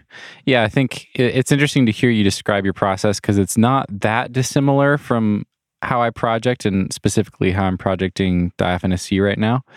But the thing that I'm not doing, I'm even like holding holds and like holding positions for 5 seconds. I'm actually doing that too. But the thing I'm not doing is trying a move, then getting in that position and like recruiting as hard as I possibly can. I'm just holding on as hard as I need to hold that position. I'm not just like actively trying to squeeze the life out of the rock. And I think that's a really smart idea. That's something I'm going to be trying. Yeah. I mean, it's really hard, I think, when we project and you try a move over and over and over and you never stick it. You're doing 50% of the move. Right. You're not actually ever learning that back half. And that's what's really important to you, right? It's like you want to be able to hit that hold, stick, be strong in that position to then move seamlessly into the next sequence. Mm-hmm. So if you're not equally training, you're training the first 50, if you're not training that back 50, you're going to have a slower process. Mm-hmm. And then the other thing that you said is that you're splitting your days. So you'll have a climbing day where you try all the hardest moves the way that we just said, and then you take a rest day, and then you go back to it and try all the easier, more skill-based moves, and have that be a whole session, and then take a rest day and go back. And so you're getting more days on the boulder without overtaxing the same muscles every time. Right. Yeah. I wanted to know, because if I'm doing training that intense on something at limit, like literal max, and then honestly like beyond, because I'm squeezing even harder, I'm not going to be able to do that productively in 2 days. There's just no way. Also, I'm not going to forsake the other moves just to have another session on the two moves that are sure high priority, but everything counts. Everything's hard on that climb. Right. Yeah. How much progress did you make on the replica over that month? So sadly I didn't get the full replica done until like 6 days before I left. As far as setting it and getting all the holds? Yeah, the holds just kept failing. One of them kept failing in the printer, which stunk. And that delayed it by like 3 days. And then everything just took a little bit longer. Like the printing place was closed on two of the weekends. So 2 times the holds got delayed by like 4 days. So basically we lost a week because of the holds being made actually. And I got 5 sessions in on the lower half, and I had stand-in holds for the top, which really helped. So total, all of my sessions I counted, I got 12 sessions in on the replicas, but they were 3 different iterations. And on the final one, I only got basically 1.5. Okay. Gotcha. Yeah. But first session back here, I've made massive progress, especially on the top. I feel like I went from that move needing to take, honestly, like 10 more sessions to stick to needing 1 more and making instant. I did like 3 moves I hadn't been able to do before when I came here. And then the next session did another 2. So feeling really good about that. Wow. So where are you at in the process? Do you have 1 more move left to do? I've got 2 more moves. I'm counting foot moves. I have no more foot moves to do, which is super exciting. I've done every single foot move in every position. I just need to do that. I need to stick that right hand. The big slap. The big move. Mm-hmm. Yeah. And then I need to stick the next crimp. And if I do that, I've done every move. Mm-hmm. And I felt so close to both of those last session. So close. So I just need to go back with more skin and definitely good conditions, because that makes a world of difference on that thing. Totally. Yeah. Well, that's the other thing too. Like you're probably never, I don't know about the gym that you set this replica at, but you're probably never getting even close to realistic outdoor conditions in the gym on the replica. That's the good part. Yeah. About the replica. Yeah. Guaranteed high quality training with good friction. Yep. How much longer do you have that variable on your trip? I've got, 18 plus 4. I've got 22 more days. Okay. Plenty of time. Do you think you have a good chance at doing this thing? To be honest with you, I would have to go all in and only work this. And I don't think I'm there. I think that I want to do other boulders a good amount. I definitely do want to climb other things. I want to climb with Adam, who's going to be coming here. I want to climb with my clients that are here. And I want to make progress. I want to continue to make progress. I think I can do it, but it's not like the other boulders I've worked at upper limit where within my time frame, I know I can if I go all in. I think there's a chance a good chance I go all in on this and I don't do it. Mm-hmm. So I've already committed. I'm going to give it 3 more sessions without a doubt. If I don't see significant progress and see clues of that I can actually do it during this trip, then I'm going to pause after 3 more, go home, continue training, and come back and do it another trip. Mm-hmm. Yeah, I just wanted to see a lot of progress and go through this experience and know that it's possible. And I know it's possible. Yeah. But I want to know that it's probable. Right. Totally. Yeah, I mean, it makes all the difference that you now have a completed replica that you can go home and train on. And it sounds like you can come back if you don't do it this time around. Right. There's another opportunity before children enter the picture. Yeah. Yeah, I'm in. But now I've got to decide Switzerland or France for my last trip. I'm going to try to squeeze out both. Mm-hmm. Yeah, that tracks. Just stay in Europe and have her yelling at me to come back. Nice. Yeah. Are you approaching your sessions on the actual climb the same way that you trained, or are you doing something different? Yeah, very similarly. These beginning sessions have been honestly exactly like what I was doing at home, except the only thing that's different is I'm doing a little bit more beta experimentation.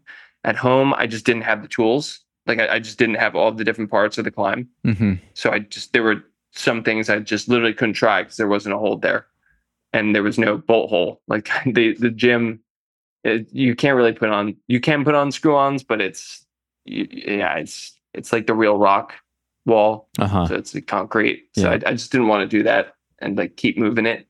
So I am trying new betas still. I'm virtually positive that what I'm doing now is what I'm going to stick with. There's really for 2 moves, I've got one more thing each that I want to try, and then I'm going to systematically work it just how I was at home. But I really do feel like the only things that I need to do now are lock down the legs, that compression of squeezing the wall. My heels are on both moves. They're the fail points. Interesting. Yeah. Yeah. All the mobility training I did was so unbelievably helpful. I followed my mobility training program that I give to my clients. I had actually taken a pause from it, and I don't know why. I just wasn't doing it, to be honest. And I ran it back for 6 weeks and saw really big gains, and have now been able to do the full wide compression with both legs, which is almost like a full split on the wall with a lot. Like, you have to really frog your hips out too. And I just couldn't get my feet out there before. Like, couldn't even get the toe hook. But now I'm getting the toe hook easily and getting the heel around and have a margin. So like I gained like 8 inches of mobility. Damn. Like active mobility, and feel a lot stronger with my legs, but still need some more to go. Mm-hmm. Because the less strength you have in your fingers on this thing, the more reliant you are on your legs. And my fingers got a ton stronger from my training.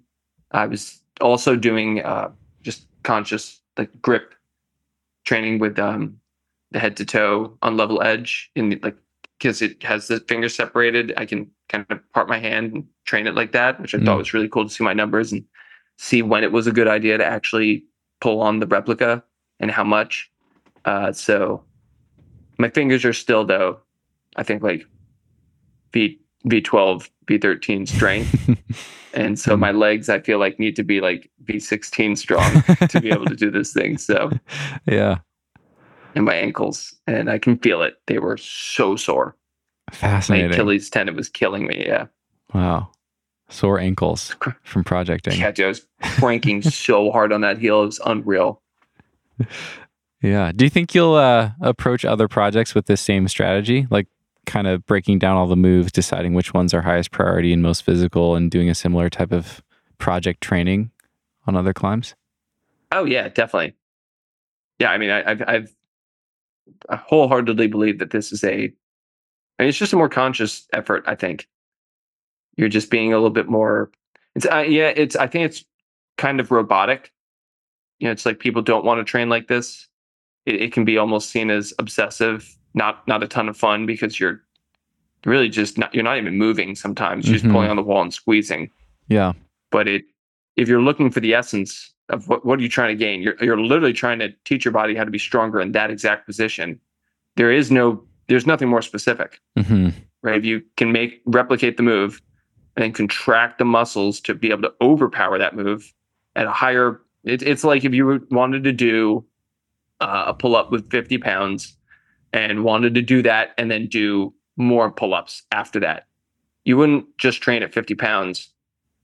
You would train a little bit higher or do more pull-ups at 50 pounds, so that the things that come after or before won't fatigue you so much that you can't do that next pull-up with 50 pounds. Right. You're like building your margin. Totally. Yeah, exactly. Yeah. No, that makes a lot of sense. Like when I think about the projects, when I think about like when I've done a really good job projecting, there is like that level of patience that's really hard to tap into all the time. Like on Diaphanous C, comparing it to that for myself again, I've done the first 3 moves. And so if I get ahead of myself, I immediately start trying to link the 3 moves. But I know that I have to have a higher margin on all 3 of those moves to have any shot at actually sending the boulder, Yeah. Not to mention the 4th move and everything after that. So, but it's hard. It's hard to like take your ego out of it, because you want that checkbox. You want to like check off the next step in the process and get that link and move on to the next thing. And sometimes that kind of linear process works on boulders, but sometimes it just doesn't, because you just need to get stronger on the moves. Yeah. I mean, the further from instant attainability it is, the longer the process, the more painstaking. I think just the more, you don't have a ton of like you said, margins. You really don't. So you have to be that more dialed in. It's tough. It's tough mentally. Yeah. You're sacrificing a lot. You're sacrificing fun and freedom and playfulness. Totally. Yeah. Yeah. But Yeah. that's what I'm trying to get to, man. I'm trying to really, that was a major point of why I was also undertaking this process. Was it's clear that this is what the sport needs if we're going to get to the highest potential of a human being for climbing. So if there's a V18 out there, people are not going to be able to show up and do this thing, in a trip that's, let's say this thing is kind of poorly placed in a climate that sees a lot of rain or has a lot of humidity, and maybe they go on this trip and not everyone can afford to go on. Even the pros, not all the pros that are, usually competing also, those are the people that are at the top of our sport. A lot of them are going to be able to afford to live there and project this thing for 3 months, which is what it would maybe take, maybe even longer. So, and sure, if they could, let's say they could, they're going to need to be there for 3 months to learn this thing. And this must be someone that climbs, extremely hard, probably V17. So wouldn't the process be easier if they had this thing to train on at home in perfect conditions frequently and put into their regular training regimen and work systematically without having to worry about, the vagaries of the weather?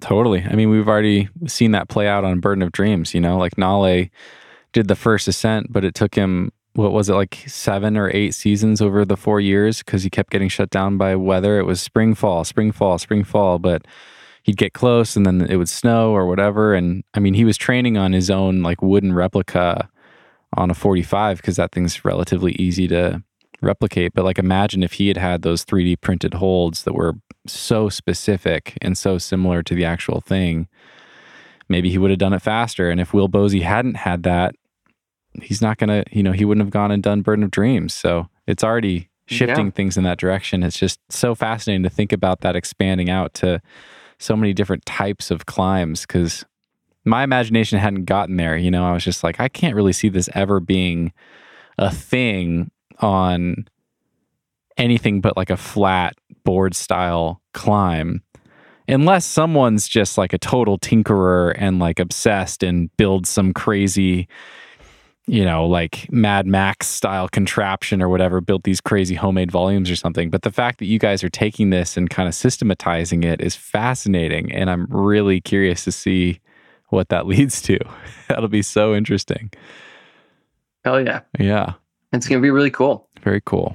Yeah. And the Burden of Dreams is really interesting too, because Nale not only had to battle when it would rain, but then after when it would rain, because that place recently, all of those the forest got cleared. Totally. They took out the whole forest basically. So when it would rain there, it would stay damp because the trees would block out the sun and keep it super wet. So it makes it that much more impressive that he did it also back then, like when there was no V17. It's just really unbelievable. Yeah, so, absolutely incredible. He would have done it real fast if he had a real replica. Yeah, totally. Well, nice, man.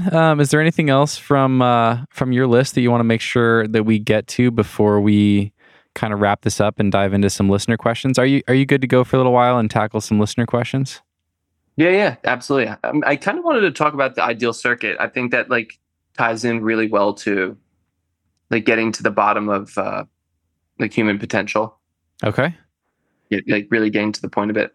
The ideal circuit. Yeah. Let's talk about it. What do you mean by that? Yeah, this is it's a concept that I'm sure people do something very similar, and other coaches may have programmed this for their kids that they coach or anyone that they coach. But it's similar to what I was doing with the Big Island, with trying to get as specific as possible to the demands needed. And I went to 2 Bowling World Cups when I was competing back in the day. I went to the first one And, I didn't know how to travel, and I got just wrecked with jet lag, didn't eat properly. I was a kid, and like went out there, and, I knew it was going to be a tough round for me, but really what I realized was I was not ready for this style at all. I wasn't ready for these types of moves, these types of holds even. It was so different from anything that I trained on. And so I went home and I realized that I needed to make my training at home extremely specific to the event and also extremely specific to myself so that each day would be the ideal circuit of training. So the perfect mix of stimulus for my body. I couldn't just isolate finger power on the boards. There were so many different techniques that I was missing, so many elements. So with my clients now and myself, I did that. I created the ideal circuit, and I went back to the next World Cup, and I previously got 115th. At this next one, I got 49th. I saw a huge improvement, and that I kept doing that style of training and saw the biggest, I think, spike in my growth as an athlete. And so I really wanted to make sure that all the athletes that I coach understand that there is a better way to train than just going to the gym and choosing boulder problems because they have a certain stimulus to the body that defines their weakness. And then they want to do that one over there because that one looks like it's got, the right bouldering grade, it's the right amount of moves. And if I do that, it's going to make me stronger. When really you have a whole gym that offers a ton of different skill sets in each one of their climbs, and you have the power. There's a huge range in your quality of your session you can have based on the bouldering, the boulder problems that you choose or the routes that you choose. So if you have that power and you know that you can choose the climbs you're going to get on, why would you not take your time and seek out the climbs that are going to give you the best return for your investment in time and energy? Which ones are going to challenge your specific weaknesses, develop your strengths that you know are the things that set you above the other competitors or the things that are going to move you towards your goals most, and make a quote unquote ideal circuit for yourself. Meaning that if I were to go in to train today, I would check the most boxes in developing myself as an athlete if I got on these 10 climbs. So I could get on 100 different climbs today, but those 10 would be the best form of training. So my athletes, Adam Shahar and Austin Hoyt, climb at high exposure, and they're extremely elite athletes. And when they both go to other gyms, they will send the hardest boulders there, usually within a couple of tries, and then they won't have anything that challenges them and really teaches them. So Adam just won Open Nationals for men. So he's our American national champion for bouldering. And he has a really good chance of making it to the World Cup team to travel and compete in the World Cups for America this season if he does well enough at team trials, which are in March, from March 5th to 11th. So knowing that Adam predominantly trains at high exposure and all the gyms around him that he can get to aren't going to challenge him, I knew that as his coach, this was his best chance to make it to the World Cup team. And he needed to have the most ideal form of training as often as possible. So I did invite him to Fontainebleau, where I've created an ideal circuit for him here. He's going to be here for 9 days. And I have a whole list of boulders and a curriculum of what we're going to get on. It ranges from I've got V3 slabs and arrettes all the way up to V15. He wants to do the Big Island. And I think that's great because it's kind of outside of his style. And so I knew that his trip here would be really beneficial to him. And I didn't want his time home to be wasted. I wanted him to have the best chance possible. So I reached out to the best setters on the East Coast to come to high exposure and set 20 boulder problems. And obviously Austin too. Austin's also training for team trials. But I gave them a list Austin kind of does a little bit of his own training. I help him more on the supplemental aspect and advice and guidance in other areas. But Adam is still working with me like on with everything a little bit more. Austin's also at school in college and still busier, and is very focused on outdoors right now. So I gave them a list of all of the things, like a long email on all the things that Adam is not great at and really needs to be tested on, and some different types of movements that he has historically failed on in competitions or have given him trouble. So they came, they set these 20 boulders, and now I know that every session, and they're all at Adam's limit. So like right at the perfect spot of his learning curve. So I know now every session when he goes and trains, he's getting on things that I guaranteed are the ideal circuit for Adam Shahar to train on. And this is what I used to do for my team, my youth team at High Exposure, and when I would get an opportunity to set at Reach. And it works better than anything else you can do for your team, is create things that cater towards your athletes, develop their specific skill sets where they have gaps, and honestly keep them psyched, because when you set a boulder for somebody, they know that you put in the conscious effort, and it's very exciting knowing that they have a lot of room to develop and grow. So we had a little competition last week. A bunch of kids that I coach and from around the region came and competed. People have been coming. It's like a whole month long project competition, and it's really fun. Really, really fun. We got some good prizes from my sponsors, and it's they're really freaking hard. So when you come, you can accumulate points with the zones and from a top, so you don't just need to top everything, and you fill out your scorecard when you're there, submit it, come back. It's a really cool format. I think it is the best way to kind of push the region's top performers. If we could get more gyms to do this, or I could put this on more frequently, it would be phenomenal and really exciting. And I plan on doing so. That's cool. That's really interesting. Like a month-long competition where you're actually getting an opportunity to project and kind of train on these things. How does it work? Like it's just whoever does the most, gets the highest, gets the most zones and tops over the course of the month? Like, can people go as often as they want to? That's it. Yeah. Okay. As often as you want to. It's kind of like a fitness challenge. That's cool. It is. Yeah. It's really training. You're not like, the competition's just fun. Mm-hmm. It's really, hey, we made like arguably the best, most diverse training array of boulders that we could. If you come here, you don't have to really guess, am I getting a great workout? You just know that you're getting about 100 different types of movements in. We made sure to make each move within each climb target something different. And it's anyone that has come already has told me that it was a great experience. I'm curious with the ideal circuit concept, these 20 boulders that you set with Adam in mind, trying to help him as much as possible. How do you think about balancing attacking his weaknesses and like not letting his strengths, like are you setting some things within his style? What's the balance there? What does that look like? It's all weaknesses. Just hammering weaknesses. Hammering his weaknesses. He's on these boulders you do need you need a lot of finger strength. I mean, listen, I will never ever take that kid away from the spray wall. He is still spray walling once to twice a week. Okay. Honestly, it's twice. He probably sneaks off and does a couple on the third day. Uh-huh.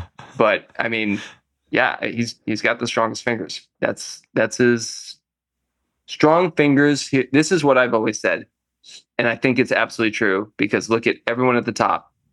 Strong fingers is how you win comps.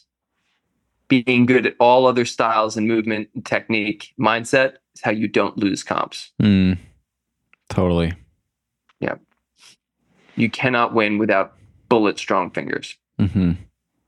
Yeah. And I just think like too often do people go to gyms and the hardest boulders require either super strong fingers or ridiculously, comp style, massively dynamic moves for these comp climbers. But then they get to competitions and they get usually like 1 especially at team trials, you get like one really hard coordination move, one very fingery one, and then there's, or not even a very fingery one sometimes. I mean, everything requires a ton of finger strength, but then a lot of it's just movement, odd stuff that everyone's going to be challenged by, very puzzled, mantles, pressing, like slabs, turning corners, just like basic techniques, but like turned all the way up.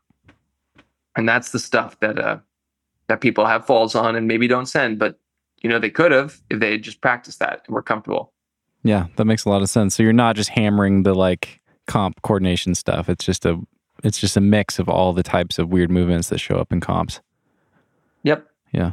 Yeah, and we talked about it too. It's like, hey, dude, how many times in comps have you quote unquote failed or not done the boulder because it was a hard coordination move? And we talked about it. We looked over, talked about all the experiences, and that number was very small. Okay, how many times have you not done the fingery boulder? 0.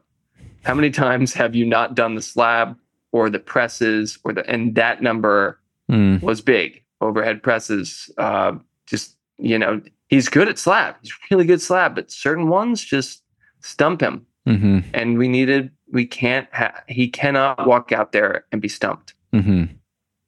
Yeah, gotcha. Yep. When you're thinking about the ideal circuit concept for your clients, I'm thinking about people who are, normal people. They want to send their outdoor project. They're going to the gym training for it. They don't have the ability to set their own stuff. Maybe they don't have a board or a spray wall. They kind of get what they get at the gym, and they, want to be smarter about how they use the boulders at the gym to train. How do you guide those people? Like, what sorts of things do you get your clients to start paying attention to when they're thinking about their project and what they're limited by and how they kind of seek that out and create their own ideal circuit in the gym? Well, looking at the ideal circuit, I think that's one of the easiest ones because we will create a list of their weaknesses and their strengths. And, you really just have to walk around and read boulders to understand. I mean, I'd say 90% of the people I work with have the ability to look at a boulder, read it, and have a good understanding that, yes, this has some slopers, this has a heel hook, this has this type of climbing, the terrain, this angle with these types of holds. This is going to be good. You don't have to get it perfect. You're already taking a day where you would be going in and probably just getting on the climbs that you're going to have a good chance on that have a high grade. And instead you're saying, okay, let's take that away. Instead, let me just get on these climbs that look like they would be attacking my weaknesses and that are, within this grade range, that are going to be about 90% of my max capability. I can do it, but it'll take a couple tries. Mm-hmm. I still have to learn go through the process of learning on it. And that's fairly easy to do. I do have other levels based on competency and experience of climbing. I like to really impose demands and have my clients create boulders because, and some people do get frustrated by it sometimes because they have trouble creating in the beginning, but it's an unbelievably valuable learned skill to be able to look at the wall, interpret movements using distances, visualization, understanding what your body's going to feel like and what it'll look like when you interact with that hold. And when I use that hold, if I want to force a heel, I would have to grab a side pull there. And then I wouldn't give myself a left foot out there because then I could just backstep that. I'd have to move it in. It's that setter's mind. It's the problem solving mind that being the puzzle maker. Yes, dude, that's 10 times more valuable than me giving you a boulder and being like, this is the perfect physical stimulus. Go for it. Mm. And so many people can't see that. And they don't feel it until we've gone through 9 weeks. And they're like, yeah, it was really hard. Honestly, it took me like an hour to create that boulder in the beginning. And I wasn't very productive that first session. Like, okay, I hear you. That's valid. I understand your frustration. And then they'll usually say, but like at the end of the 9 weeks, I was making boulders in like 5 minutes, 10, 15 minutes, and they were really good. And I feel it, man. I can visualize and move on the wall so much better. And I'm like, 15 minutes, okay. Next cycle, when I give you the progressions of these, and I have a little bit more, impose more demands, you're going to be that much better. But get ready, you're going to have a tougher time. But we need to evolve that skill even further. And those are the things that don't go away. It's not like I stopped training for 2 weeks. I came back and I felt really sluggish. It's like, sure, yeah, everything fell asleep. It's going to wake back up in like 3 days. Just be patient. But you're going to come back and your mind still knows those skills. You can't unlearn those things once you've learned them. So those are forever. And I really try to, it's like the only fight I put up with my clients sometimes when they tell me like, hey man, I really don't like this drill after like 2 weeks. It's like, give it a chance. Hey, if you really don't like it and you're really struggling, we can hit pause. I can make the demands much easier and we can try later. But ultimately, I'm not going to do that if adherence is going to plummet and you're not going to enjoy it. Mm-hmm. Because that's very valuable too. You kind of have to give and take. Right. What are examples of imposing more demands? What does that look like? What do you mean by that? So I'll give a drill, like two really easy ones are like footwork projects or tension projects. So like you have to stick a move and keep your foot on sort of thing. Right, exactly. Yeah, but it'll more so be like they've told me when people tell me I have trouble keeping my feet on, that's like that's an opener to a conversation because there are so many different ways that we use our legs and apply pressure through our legs and force through our joints. And it's okay. Well, what's the really hard part? Why do you fall most often? Okay, cool. How do you interact with this? And I just go through a really easy checklist of like 3-4 examples of keeping tension. And then based off of that, I'll say, okay, in your description, it'll say tension project. I want you to make a boulder where there is a flat hold for your hand, or I want you to climb on predominantly non-in-cut holds. So that if your feet cut, you're off. So that there is no margin for error, or it's very small. Now I want the feet to be out to the side, and I want you to focus on every attempt, visualizing and feeling on the ground the exertion through your foot. I want your foot to be pointed at the wall, but your ankle to be turned down, cranking. And that's the move I want you to go after, because that's what you've told me is really hard on your project. And that's what you historically have a lot of trouble with. I want you to get in 3 reps on each side. If you're having trouble with that, we can start with 2. These don't need to be perfect boulders. It's not like if someone gets on it, they can't break it. You can literally just make a circuit where your body doesn't move, your torso doesn't move more than like 2 feet, the whole 8-move boulder. And like, that's just a foot only. That's a hand only. I can't match that. Whatever you need to do to get the stimulus and get the reps in on that type of movement. Mm-hmm. And it really freaking works, dude. I've done it for myself many times. It's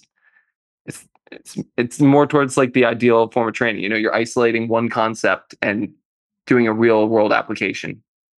And if it's a project, you're going to work it for multiple sessions. And these are at the ideal spot of your learning curve. Should take you like 2 to 4 sessions to be able to master it, and then make it a little bit harder, but keep in the moves that we're still delivering till they feel effortless. Hell yeah. Yep. Those are just 2 examples. I've got like 30.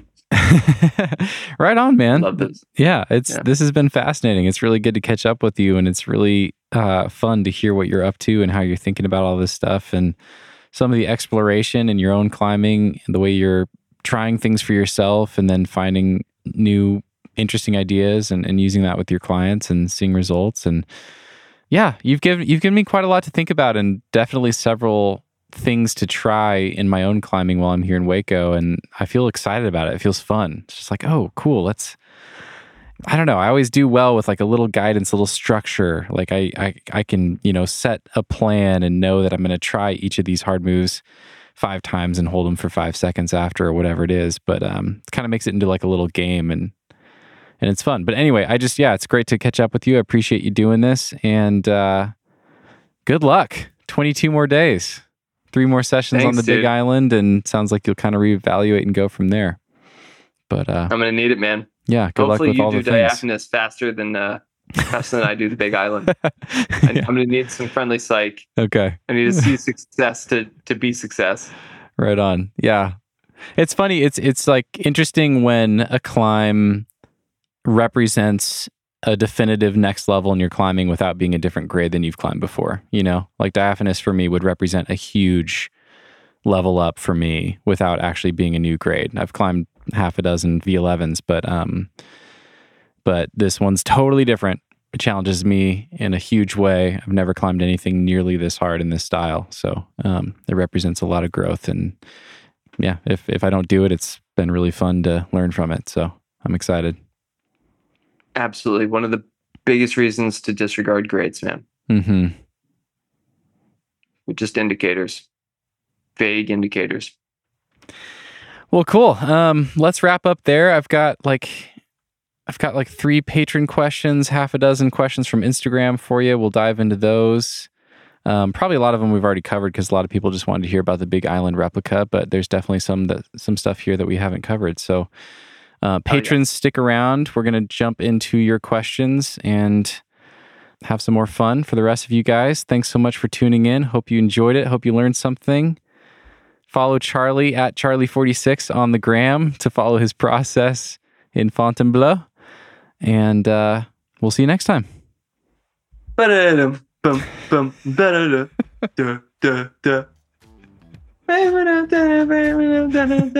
go to the bathroom. I'll be right back. Go to the bathroom. Beautiful.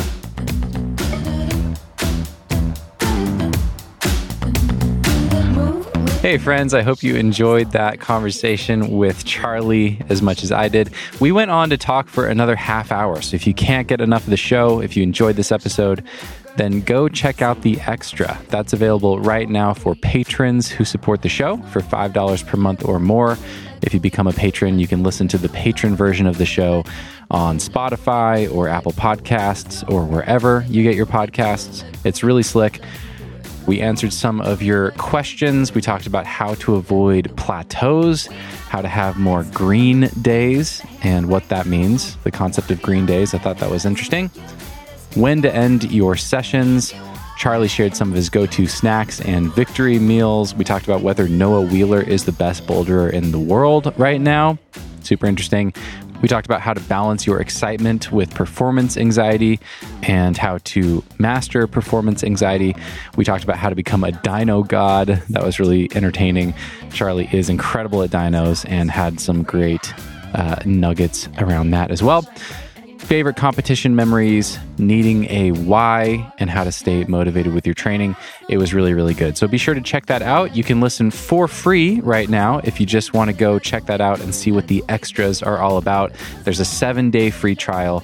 Head over to patreon.com/thenuggetclimbing. There's a link right there in your podcast app. You can sign up for free. It just takes a few minutes. You can listen to the extra right now. And you can cancel at any time, no questions asked. Obviously, I would love it if you stuck around.